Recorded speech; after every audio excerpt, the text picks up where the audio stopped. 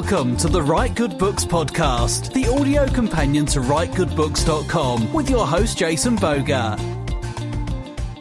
And welcome back to the podcast, everybody. I am Jason, and I am joined again by our co-host, Scott Michael Childers. You doing fine today? I am. Awesome. Why am I talking like a robot? I have no idea. I'm watching the sound bar, so we're back into normal. I was thinking, normal. What is my new normal? So, please reference last episode. Yes. Oh, man. So every time I speak, I say something stupid. And, and that's kind of fixable when you're talking. But I noticed this at work the other day. I typed this real thought out email, and I hit send, and then as always, every time I send a work email, I go back and proofread it after the fact and get my apologies ready. And I always say to the people I work with, I'm like, why in the devil am I not reading things before I hit the send button? And there's some sort of writing I needed to do it right there. There's some sort of writing tie-in to that somewhere, I think, about proofreading and publishing and sending. I think you just kind of made a roundabout case for it. Okay. So, I thought today we'd talk about proofreading. What did we say about working on your beginnings last episode? I don't know. Good question. Had to go back and listen. Yeah, these are all minor plugs.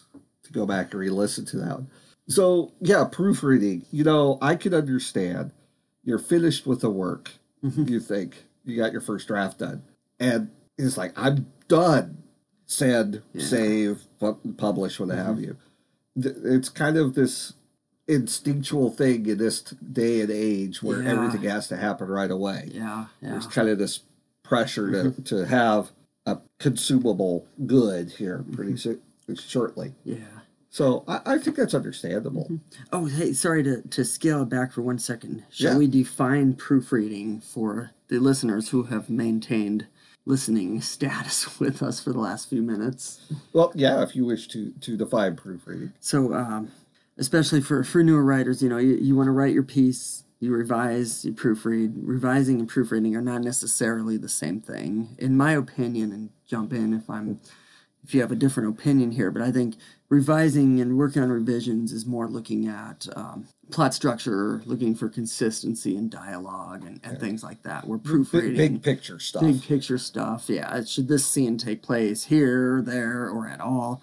We're proofreading, I think in the publishing world, they might call it copy editing. Is that about the same thing? Yeah, copy editing. You're looking for more grammatical errors, misspellings, repeated words. Punctuation. Yeah, that's a lot of stuff I get burned on with theme of absence. So yeah, both things are very important. And I've heard some authors, they'll do a proofreading pass specifically, or they'll do a polish pass and then a proofreading pass, or vice versa. Yeah, my publisher, they had one editor who did revisions and content, and then one who did content editing, the one who did copywriting. Is that the right terms? It depends. So yeah, you had one saying, would this character really say this, or would they word it differently? And then another one went through just for looking at, this is the 15th time you used this word on this page. Yeah. So if you're a self-published author, this is extremely important, because you don't want someone to pick up your book on Amazon and find 3 misspelled words on the first paragraph, or they'll stop reading your book.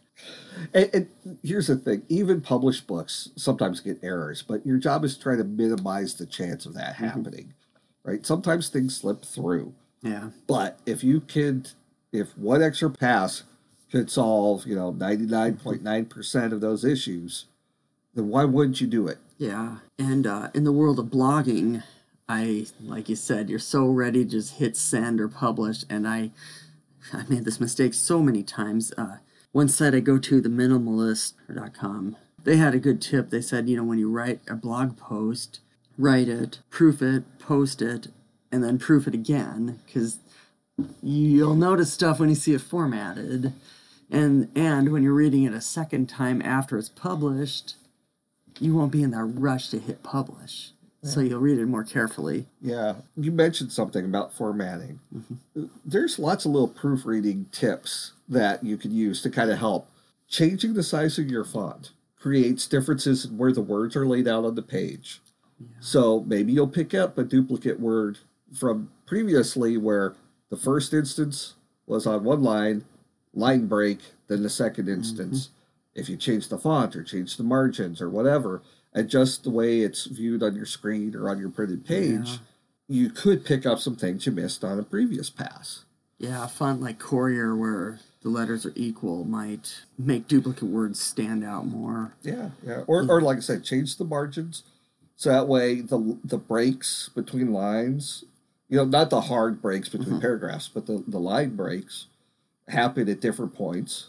And so you'll see it differently. Oh, yeah. So that breaks out that repetition part in your brain where your brain's saying, I've seen this already. I can ignore this. By forcing something different to go through your eyeballs. Oh, yeah. You see it differently, physically, And another tip, and it's hard to do with a novel, but with a short story or a post, read out loud. Oh, yeah. Yeah. As painful as that may be, sometimes it's necessary. Well, I found one while I was doing the book reading. Oh, there you go. It was like, and at that point, you go, I should have done another proofreading pass in the galley stage. Because here I am with an audience. I'll take that up to your editor. Well, yeah, it's needless to say, but here I am in public reading from my book, and oh my gosh. You're like, hey, whoa, check that out. Everyone, pull out your black marker and mark off this line. Oh, I wish it was that easy. Oh, yeah. Now, one thing, it is easier in the day and age for self-publishers and digital copies and stuff to go change things on the fly, I suppose, but some new readers won't see it. It's I've heard of some that will publish a new version of their title, especially if they release it only in ebook format. Oh, yeah. They'll release a revised edition or what have you. So I've got a couple other examples that just get on my nerves that I can't catch this stuff the first time. When we said punctuation, my themeofabsence.com, the pretty banner right on the top of the page says a fantasy of science fiction, fantasy, and horror, and there's no Oxford comma, and that just bothers me because to me that reads as fantasy, comma, horror, and science fiction. So it's like horror and science fiction are one thing.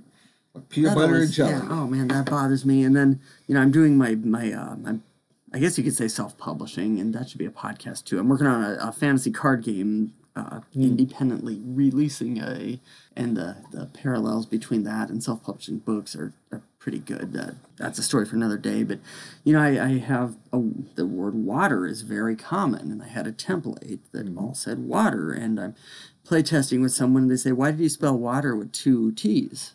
Say, "Well, I didn't," and sure enough, I did. So, it's really common words I think are really easy to miss because your brain just sees what you mean there. Yeah, there's some, I don't remember the term off the top of my head, but the more you see or use a word like in rapid succession, it starts losing meaning, and now it's just a jumble of letters. Oh. Right? And I'm not even joking, I have so much trouble typing Jason. Yeah, it's one move and yeah. Yeah, and all of a sudden it quits having meaning to your brain because now it's overused temporarily. So things like that happen, and so a lot of times I've had I've had one author say I was lazy on my editing one time because I missed a common error in like the 3rd paragraph of a story, and it's not lazy. It's you really have to train yourself to find these errors, and proofreading is not easy, and that's why there's people who have a full-time job of proofreading. Yeah, well, and that brings up another point. Sometimes just getting another set of eyeballs on it, because and that's I write something every month for the organization I work at. It's 300 words or so, not many, right? And yet I still insist that someone else looks at it, and then I look at it after they've made some changes to make sure. I wrote it. I know what I'm trying to say, and so my brain will sometimes skip over the parts. Oh yeah, because I already know what I typed, but it's really I know what I thought I typed. Right. There was once I sent out some message to work. I had a sentence with no verb in it. And it's like, how did I do that? There is no action here. It's just a bunch of random words now. Because there is no verb in a set of instructions. It happens. Yeah. Don't beat yourself up over it. And don't beat yourself up over missing it. Right. It's, knowing is half the battle, right? You have to be aware of it. And I love the idea of doing a final read through, regardless of the size of the piece you're reading. Do a final read through only looking for punctuation, only looking for grammatical errors and missed words, stuff the spell checker can't catch, especially. Well, even look for things like homonyms and homophones, where words sound the same but are spelled differently and have different meanings. Yeah. There and there, your and your. Yeah. And you can't see it because it's only audio, but those were 4 different words. I made the mistake of having a primary character in my novel named Brian. Brian is a fine name. I know many fine Brians. When you accidentally type brain pretty repeatedly enough that your editor actually misses it one time and somebody catches it. Yeah. Look for stuff that if it's a mistake you make, well, look for a different word. I don't know. Yeah. Well, and let's another tip, if we're rolling on tips here. Roll on. Set it aside for a day. Oh, yeah. A week.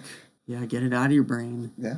There are many times where I'm writing a piece, again, short piece, 400 words, 300 words.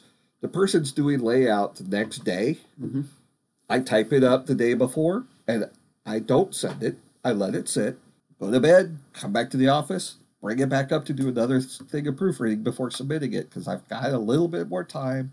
And taking that time away, I forget part of what I wrote as far as what I was meaning to say, and I'm seeing it closer to what actually exists in the manuscript. So even a night can help. But yeah, if you've got a longer piece, and you can set it aside for a week or a little bit longer if you've got some time built in before your deadline, that makes it even better. Yeah. Since you've self-published, would you recommend hiring someone specifically for proofreading? Yes. Yes. Again, having a different set of eyes, especially if you have one that's trained in rules of grammar and punctuation and knows some of the common mistakes that could happen. Now, I would not recommend, and you have more experience in this than me, so maybe your take is different, but I would not recommend having one person do content editing and punctuation. That I feel like if somebody's reading for plot, they're going to focus on plot and they'll miss the grammar. If they're focusing on grammar, they'll overlook the plot. I feel like it should be multiple people on something like that. If you could pull that off with whatever resources you have, I think that's a great idea. And we're kind of talking, you have beta readers sometimes. Yeah. And those are usually the folks that are catching plot and character questions. Yeah. But those people usually aren't reading for proofing.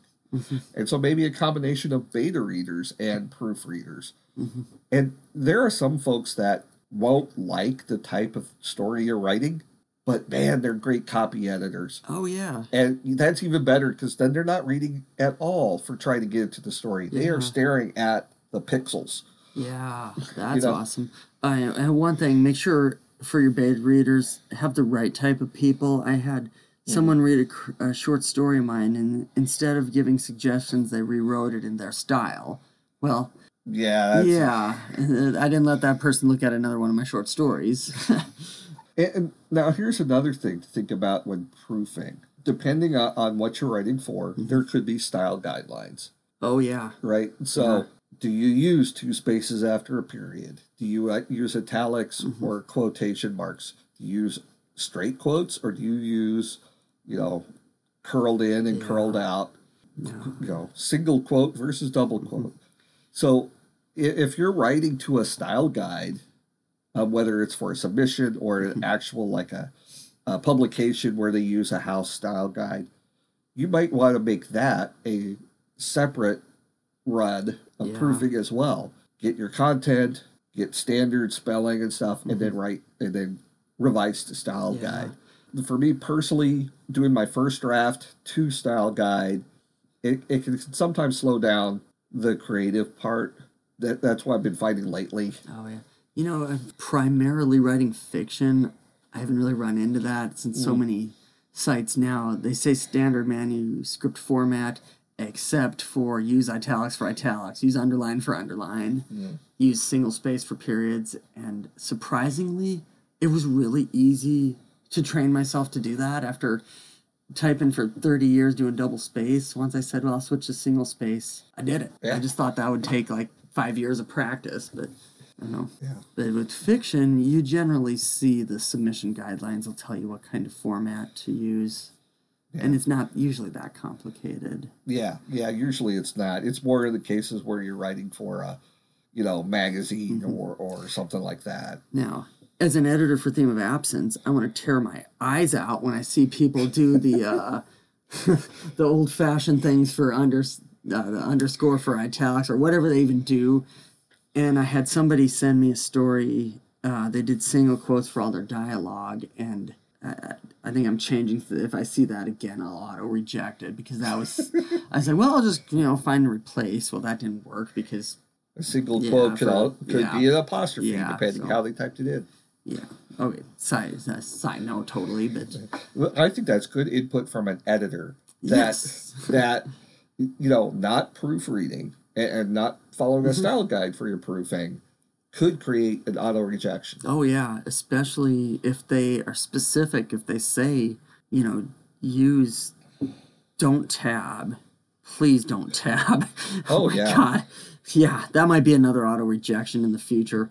Yeah, but if they say things like that, listen to it. It's not that hard to format yourself. It's a pain for editors. Yeah. And some of them are saying don't use a return at the end of a line. Let the program do its thing and just hit enter once at the end of a paragraph, not double. So a proofing run, whether you do it 2 style guide or 2 submission guidelines, or you do a separate one for that, both of those can make a big difference, especially the ones that have strict submission guidelines. I've spoken with enough editors that I've heard plenty of people say, if I have to pick between 2 stories, I will go with the one that follows my guidelines. Because that means they've actually read them. And maybe are more than likely to be just like, I understand what this publication is looking for. I've had some that I've submitted to have done crazy things, like as part of your submission guides, you get to the end of their guidelines and it'll say, now put the word cat right by your name so that I know you read this. Stuff like that. Oh, man. That's devious, but I think it does. It's like, okay, this moves to this net close to accepted pile because I know they've read the directions. Yeah, so it's food for thought, right? Before we wrap things up, you have any other closing thoughts? I'm sorry, I was mentally proofreading my comment. No, I think that if you can, do a proofreading pass, and then when you think you're done, do another one. And then let someone else do it. Yeah, so it's good stuff. It'll help you in the long run. So our long run has been reached. We're almost to the 20-minute mark. So if you'd like to support us, check out our Patreon site at patreon.com/writegoodbooks. And visit us on the web at writegoodbooks.com/podcast. We'd love to hear from you. Thanks for listening, and check us out next time. See ya.